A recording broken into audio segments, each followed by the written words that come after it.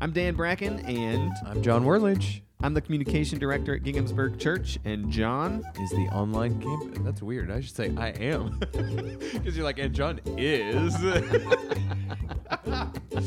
We're off to a great start. That's how it Who goes. are you, John? Who are you? I am Batman.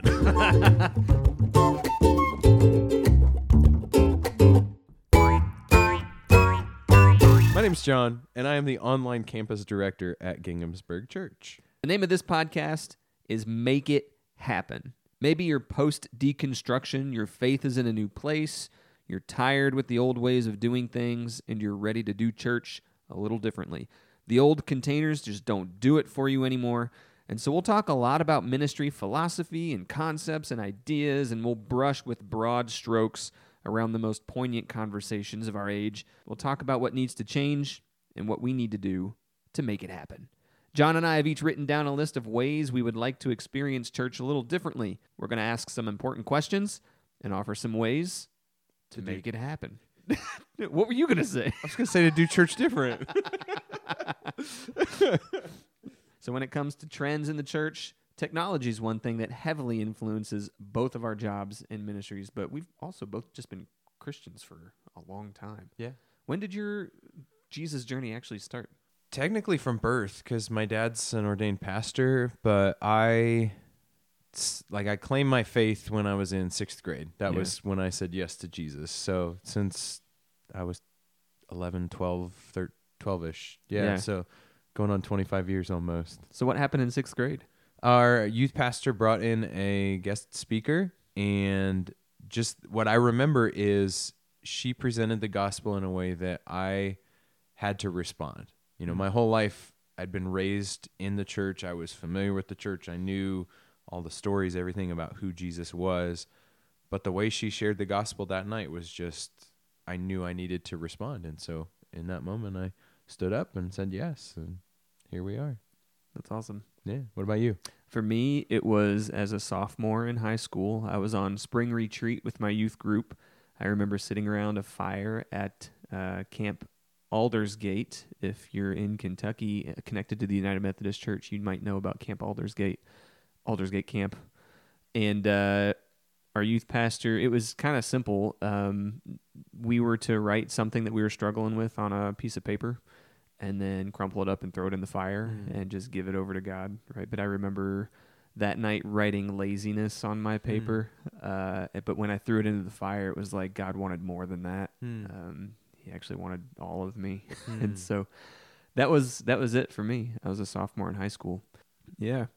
So we are talking all about doing church differently. Yep. Right. And so you were born into the church.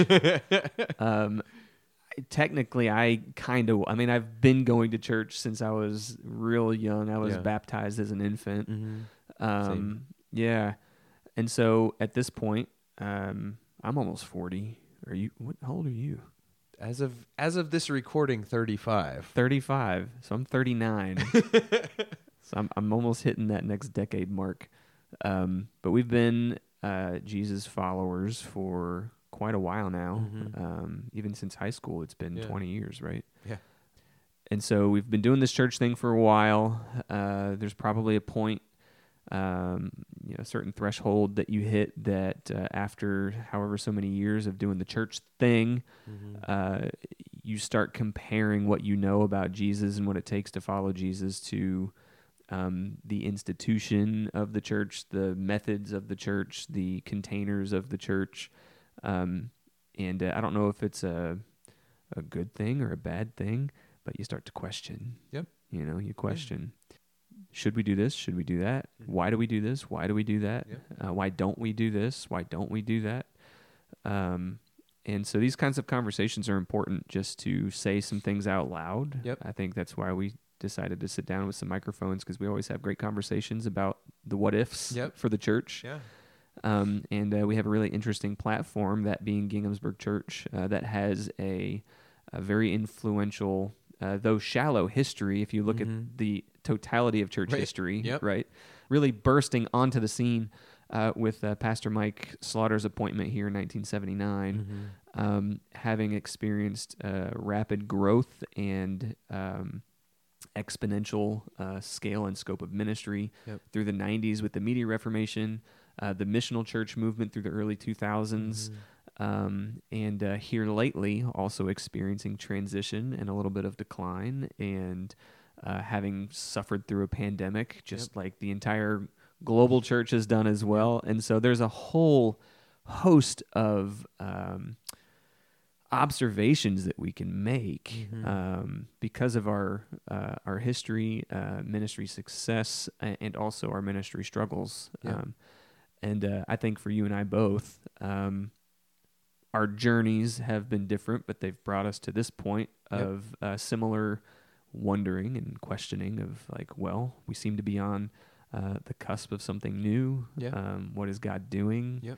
He's shaking things up. And so how can we grab a hold of it, take advantage of it, and really lean into a new season of fruitful ministry for Jesus? So where did we leave off? I know we still have this list of things that we'd love to try differently in the church, ways that we want to personally experience God in a new way within the church, and also maybe some ways we can suggest to our listeners. What's next on the list, John? Next on the list, and this is an interesting one because you and I've talked about this, is leading a group or a group study. It's one of those things I know we've kind of consistently talked about getting involved and being part of the church rather than just being a observer. But I also know like what's interesting for both of us is our group experiences may not have been the most formative for us, may not have been the most dynamic or like I know we've both have voiced that we've not had the best experiences, let's put it that way, with groups in different churches that we've been a part of, and it's because people suck.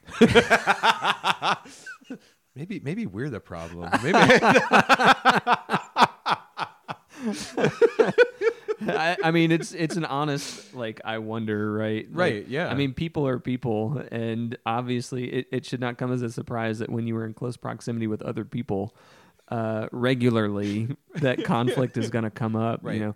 And I think my biggest disappointment with participating in what we call here at Ginghamsburg life groups is that any time, maybe this is just a young person problem, young adult problem, that when you are, like, we sell this picture of doing life together, and it's almost like utopian in how we pitch it. It's going to be great. Like, life is done best with other people. Like jumping into Horizon Worlds on our VR headsets. Yeah, right. Like, it's going to be perfect, and you're going to love it. And then you get into it, and it's like, this is kind of awkward, Yeah.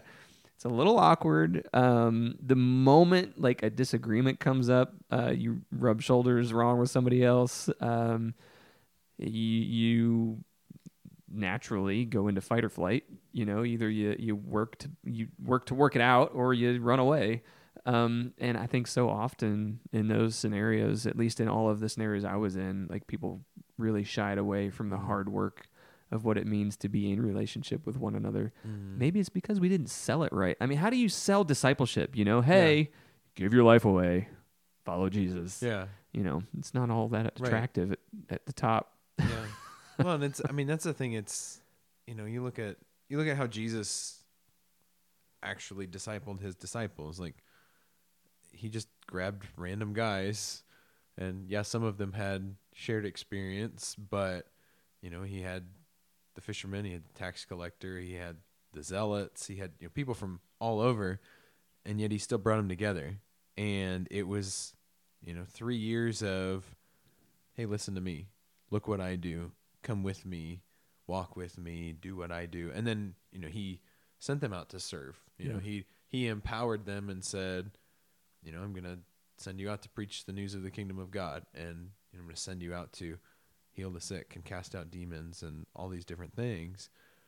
But it's really that, I think where my struggle with it has been is it's always been about, like, here's a curriculum you need to follow. Here's a study you need to do, and that just feels forced and inauthentic. It's like, groups that I've been a part of, it's like, oh hey, you're all in the same age demographic, let's slap you together and figure it out on your own. And it's like, is that necessarily the best thing? And I'm not saying I have the perfect answer, but I know like that's been my experience where it's just like, oh well, you're the young married couple, so let's put you together with all the young married couples. But okay, wouldn't it be cool to put all the young married couples together with somebody who's been married for 25 years, and then we can learn wisdom and find our way by asking questions instead of just like commiserating with one another. Yeah. So when it comes to making friends, I'm trying to think through all of my best friends, and I do think there are maybe both scenarios are true where sometimes you don't choose your friends, they choose you. Yep. Other times you are forced to be in proximity with somebody, and because of that, like neither one of you choose to be friends, but you become friends just because of the proximity. Like I'm thinking of my college roommates. Right.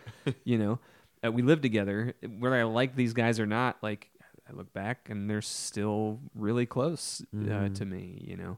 My brothers, I lived with them. They're like my best friends. Yeah. But anybody that I've participated in a life group with, they're still just kind of on the margins of my life. Yeah. I wonder if that's because I already had pre-existing meaningful relationships that filled that void for me. Or does somehow like mash, like kind of what you said, mashing demographics together with a study not take us deep enough? Do we need to live in a compound with each other in the same house under the same roof for like days on end, like a college roommate? No. Yeah. My introvertedness says no thank you to other people in my house, dude. Yeah, but something just hasn't worked for me with our life group model. Participated in life groups. I don't want to do that again. And so as I'm looking at doing church a new way, the challenge is to lead a group, right? Maybe not necessarily participate in one passively, right? But what does it look like to aggressively lead one? Yeah. And so if I'm being honest with what I want, I think I'm still saying this as an introvert because it still seems a little idealistic for me to really want to participate in something like this.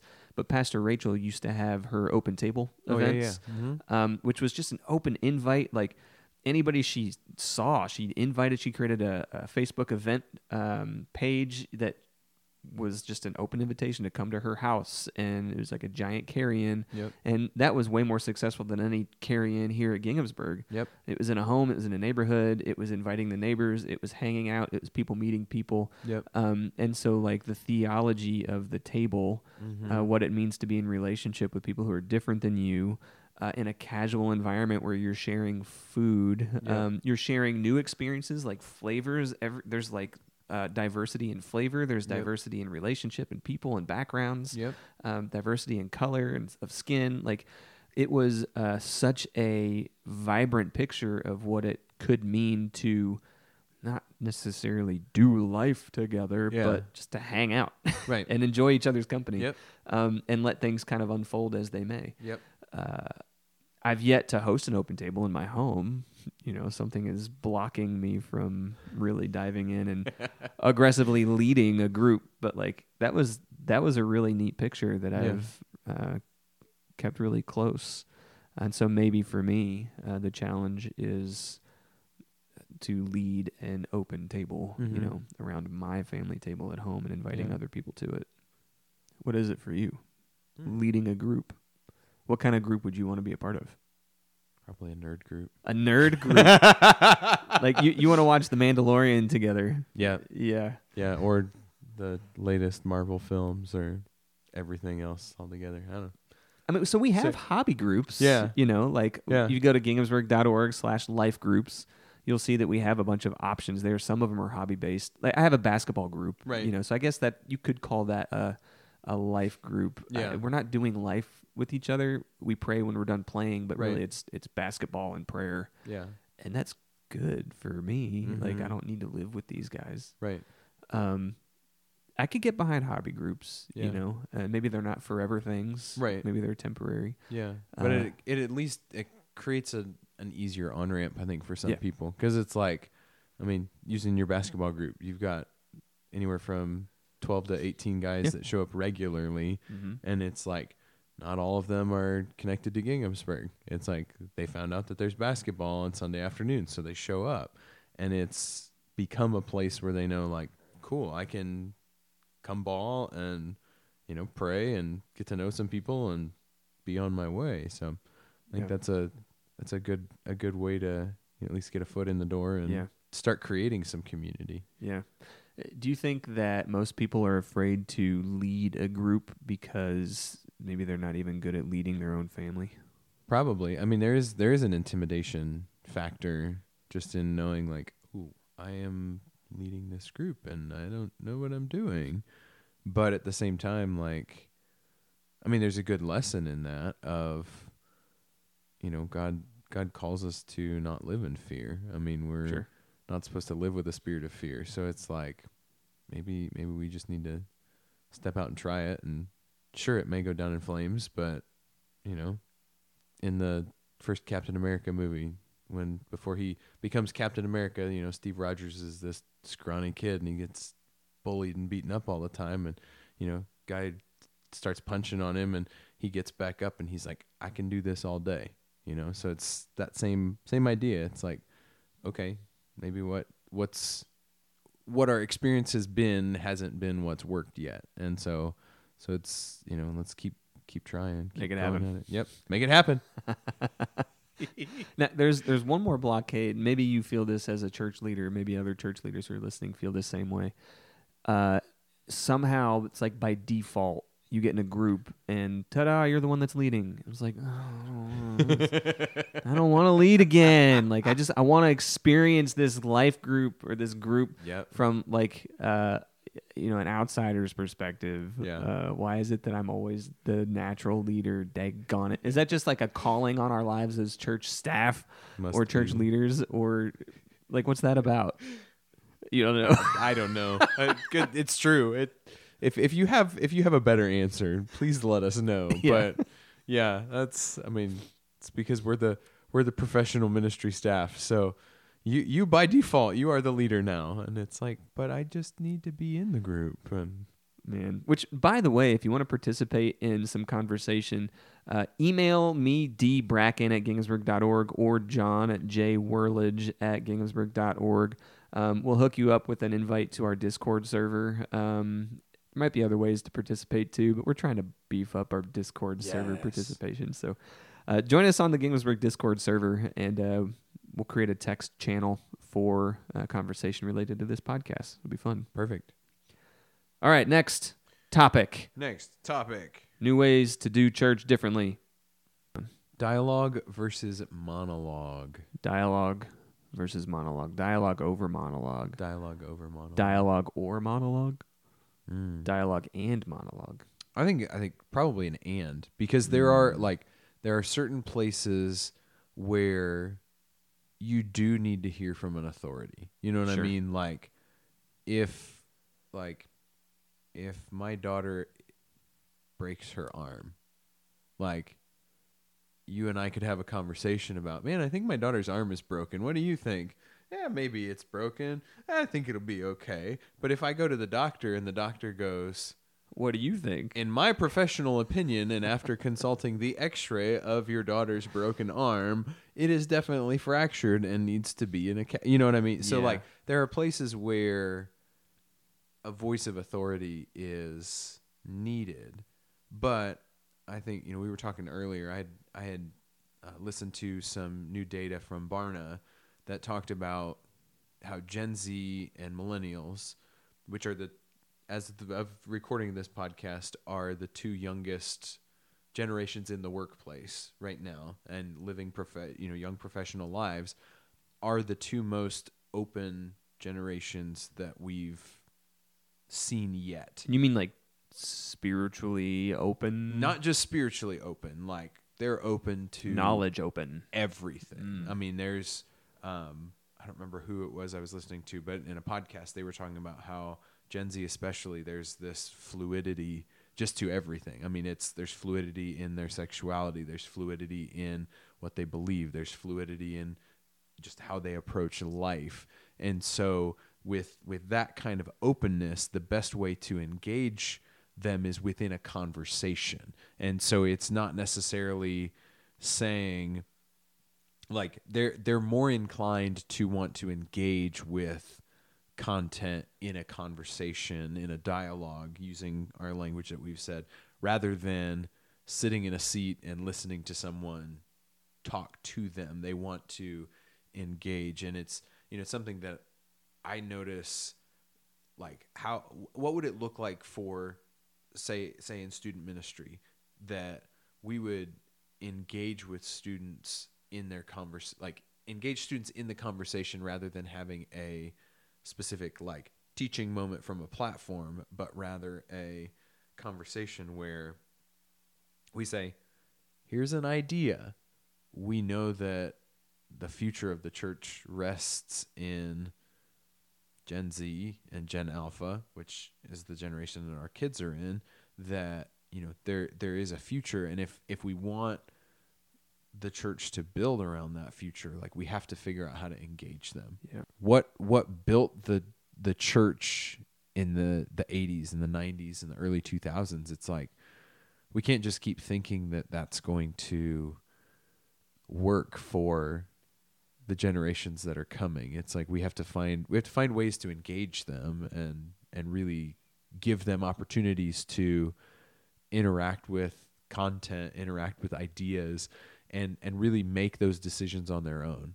When we create an atmosphere and an environment where people can feel comfortable to, going back to what you said about really engaging in difficult conversations, Yeah. and really finding a way to engage in dialogue, it helps you come to that place of deeper faith, and that place of wanting to make that choice, but it's not necessarily something that we're forced into.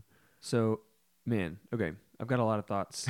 So when we talk monologue and dialogue, let's define those terms for a second. Sure. So monologue. Yeah. What are we talking about? Monologue would be your standard authority on a platform. So in our context, that would be a pastor speaking from a stage with a microphone to a room of seats that are all facing one direction, all, with the visual of a performance. Yeah. Not, please hear me not saying a performing, but yes, one way communication. Yeah. Right. Whereas then dialogue would be, how do we engage with the content? The sum of the parts is greater than one piece by itself. Okay, so here's a problem I see in the church at large when it comes to monologue preaching. Mm-hmm. There's an example.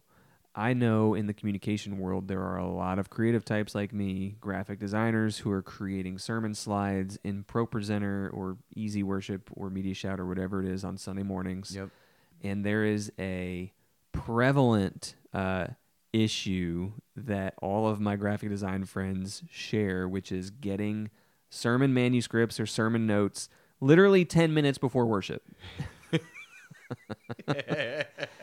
Pastors who maybe, like, I get there's some empathy, because when you're pastoring a small or medium-sized church, it's like you're expected to do everything. Yep. Right? Yep. And so how do you build time into your schedule to bring other people into the conversation, to have a message crafted with enough of a runway for your designers to adequately use their gifts to create visuals for the screen? Right. So there's probably lots of things at play here, but what happens is, if you don't bring anybody else into it, you're only writing through your own revelation of what God is revealing, which for some of us, maybe that's okay. Yeah. I'm more of a team revelation kind of a guy. And so to exclude other people from offering input into what you're creating, what are you hearing from God about this particular scripture or passage? Yeah. What are you hearing? What are your felt needs? Help me understand your context and your situation, so I can be that interpreter between God and the Spirit, and how to make it practical for you. because I want to make the scriptures make sense for your practical life. Right. But I'm not going to know what that looks like if I don't like invite you into the conversation Yep. on the writing side of things, as I'm crafting a message. But what happens is we get tied up. We don't have time to bring other people in. Ministry eats us up throughout the week, and then it's like, oh crap, I got to say something in the pulpit on Sundays. And so I'm going to write something real quick on Saturday morning.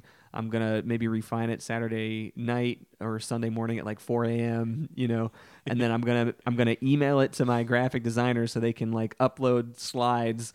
But then it just creates tension on the back end. Right. Your designers are now reacting to something that's coming at them last minute. So you've created a tension point right before the start of worship without any opportunity for input or dialogue from people who might actually benefit from hearing this word from God.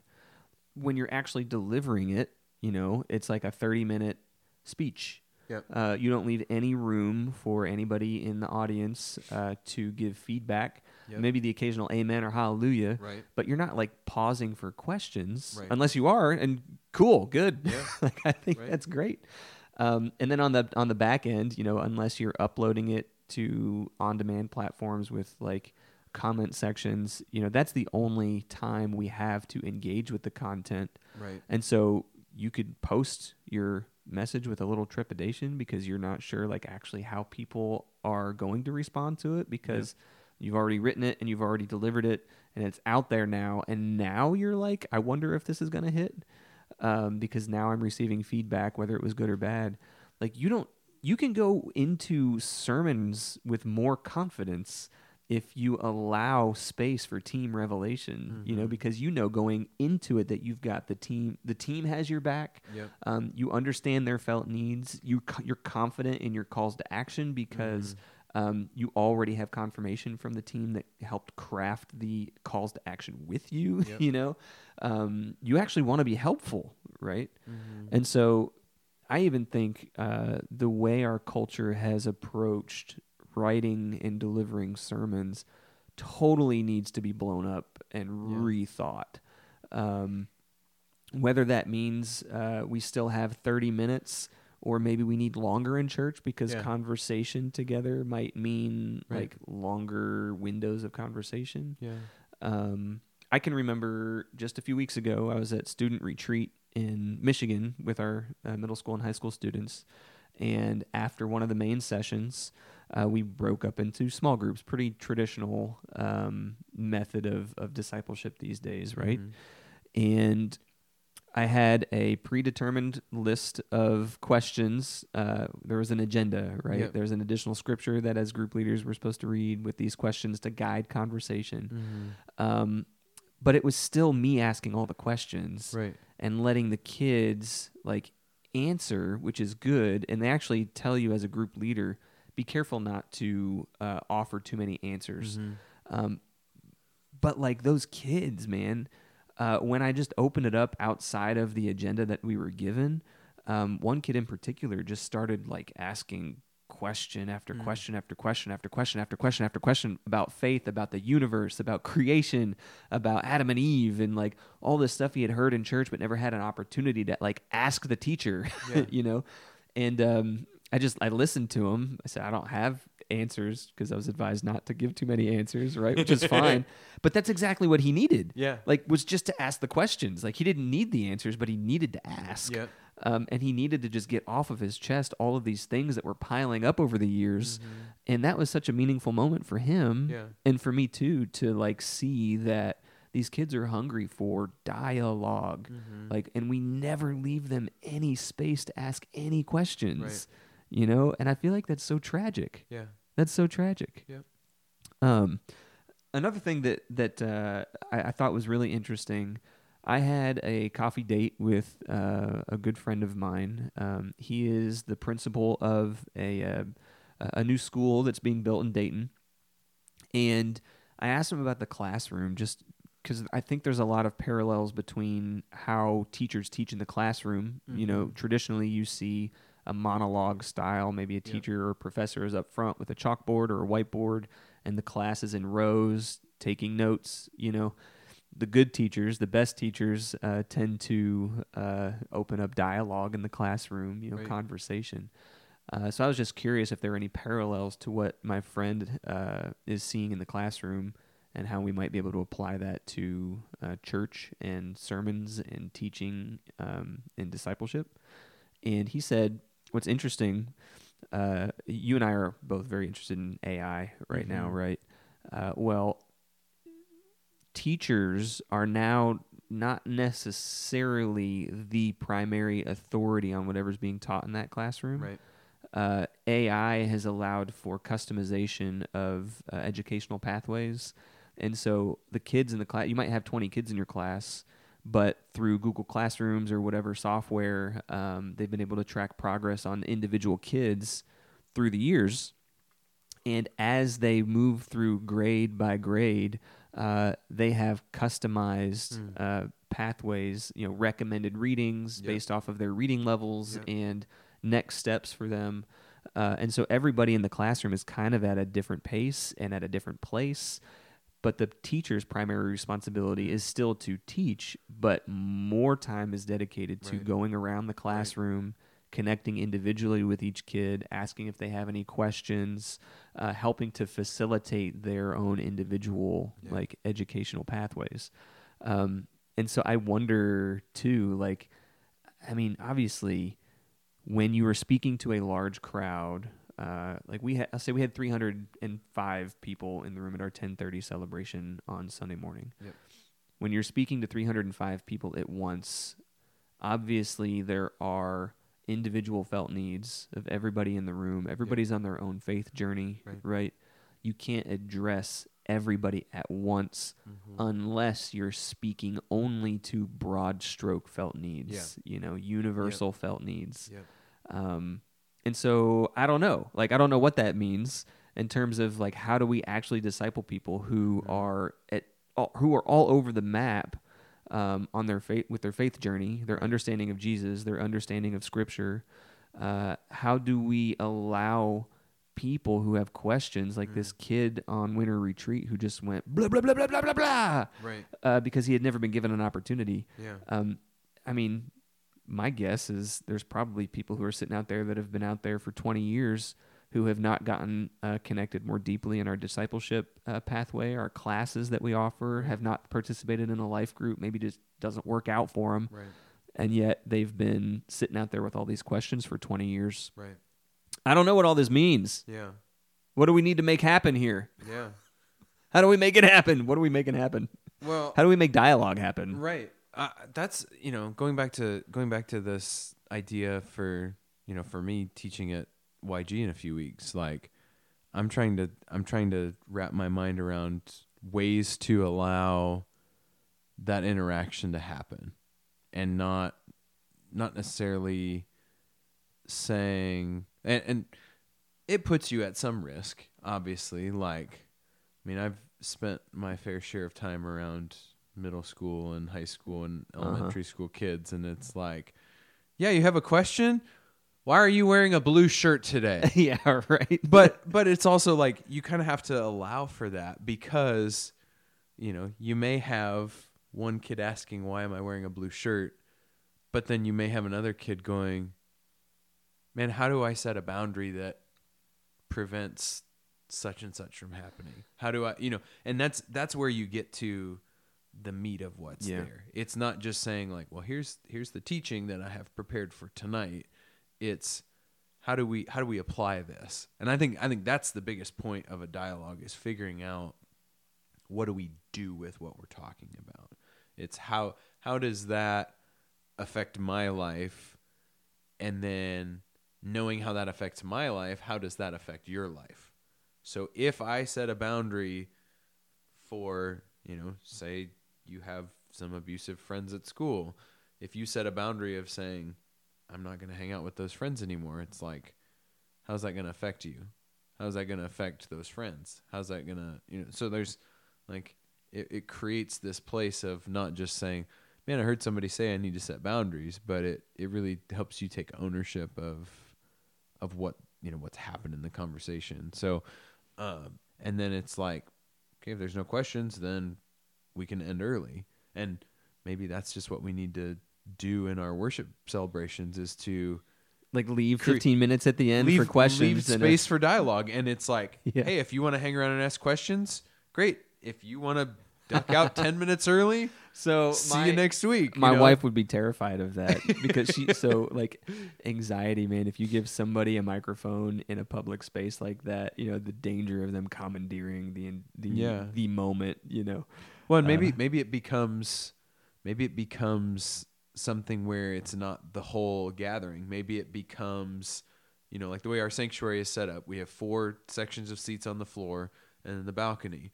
Maybe it becomes, hey, people in the balcony gather together. Okay, so there you go. It goes from a room with 305 people, right? You got to make the room smaller, to a conversation of maybe it's 30 people. Or and then so you need to, theology of space. You got to change the seating then. Yeah. Because there's something about the container of performer and audience, right? We've mimicked that in the church. Yep. There is a stage and a pulpit, a platform, and then rows of people who are looking and watching, right? There's 2 people in that conversation, 2 entities in that conversation, the performer and the spectators, right? Dang it, we got to rethink our spaces, right? Like we got to rethink our seating. How do we sit people in circles and not rows? Like literally, and not just like putting the entity of the performer in the center and the spectators in the round around them. Like that's not what I'm talking about, because I think that's the same thing. Right. I think that's the same thing. Yeah. Maybe it's a little bit better because you're making eye contact with the people around you. Yeah. Maybe it's a more communal experience to like worship in the round, but still, like I don't think that's getting what I'm getting at. I think we gotta somehow create our spaces that are conducive to more conversation. We've tried to do that. We've tried to do that with the chat in our app, right? I had this brilliant idea of putting our live chat widget in the Ginghamsburg app because we had people chatting on Facebook and on YouTube and at our website, ginghamsburg.church. And I was like, how do we get all of our campuses connected in conversation about what's happening live? Let's put an app, or let's put a chat function in our app, right? Because what I wanted, I can remember being a kid sitting next to my brother and always like ribbing him with my elbow. Did you hear what the pastor just said? Or like writing him a little note, like, do you think that's true? My brother and I always had conversations in the pew, silently whispering in the back, or writing notes back and forth, passing notes in class, kind of thing. But that was so formative for me to be able to have somebody that I could wrestle in real time with what the pastor is saying with authority. Right. I think there's probably part of our generation, and especially those after us, who are always questioning authority, questioning authority. And my hope with that chat feature in the app was that everybody would like appreciate the opportunity to operate in real time like that with questions that they had. Right. So I don't know if we didn't cast that vision or if it's really not a felt need of the people we have in our church, but it flopped. Yeah. I was surprised. That's something, an ongoing conversation we've had just in general about the chat for online worship, because it's like some other churches, it's like their chat is a very vibrant community of people, and we're lucky if we get 20 people saying hi, not engaging in conversation. So, but is that on us or is it on them, or like what the heck? Yeah, I can't figure that one out. Yeah, but it is. I think having a way, which, and like the flip side of that, we've had success when we've done like live polls. Yeah, that's one way to get people to respond. I wonder too, like one of the previous churches I worked at, shout out to Gathering Point Church if anybody's listening, and shout out to Pastor Mike Dominic for this idea. But every summer, Pastor Mike did a sermon series called You Asked for It. That's right. Sorry. And it was, he would field questions from Easter until Memorial Day. He would receive questions from people, and then through the summer, that was the summer sermon series. So June, July, and August, it was You Asked for It. And so it was interacting with questions of everything from, what does the Bible say about eating meat? I don't know. I don't remember one like that. But, it was like something as basic as like, does the Bible allow me to be a vegetarian? In part, what you're talking about is user generated content. Yes. Right? Yes. Allowing participation from your customers to actually shape the content that you provide. Yep. Yeah. That kind of engagement, I think, is good. You might encounter a situation where somebody asks, "Well, what about homosexuality?" Yeah. What about abortion? Some of these like hot topic issues, and I think maybe that's when your wisdom as a leader has to come through. Like, is this the right conversation for our community and congregation? So there has to be some kind of filtering, right? I think. Because the leaders of the church are leaders of the church for a good reason. Yeah. I think there's wisdom and discernment there. But it cannot be, and I think this is what we're saying, it cannot be only monologue. Right. It cannot be one-way communication. I agree. Right. Yeah. Wrapping up this 4-episode arc of making it happen, how do we do church different? You may be sitting here thinking, going, that's all well and good, but what do I do? What's my next step? And I would say, and disagree or chime in otherwise, but I would almost say a step to make it happen is go back through, listen, mark down 1 or 2 things that you've heard that may resonate with you. Maybe it's the idea of actively saying, I'm going to lead a group, or, man, I'm going to engage in dialogue around this topic in this conversation, or, I'm going to shift my focus from inside to outside, or I'm over here like eating chocolate. I'm trying to be so quiet opening this wrapper while you're giving us delightful close to our episodes, and I'm just like, ooh, chocolate, crackle, crinkle, crinkle, chocolate. Sorry. No, you're good.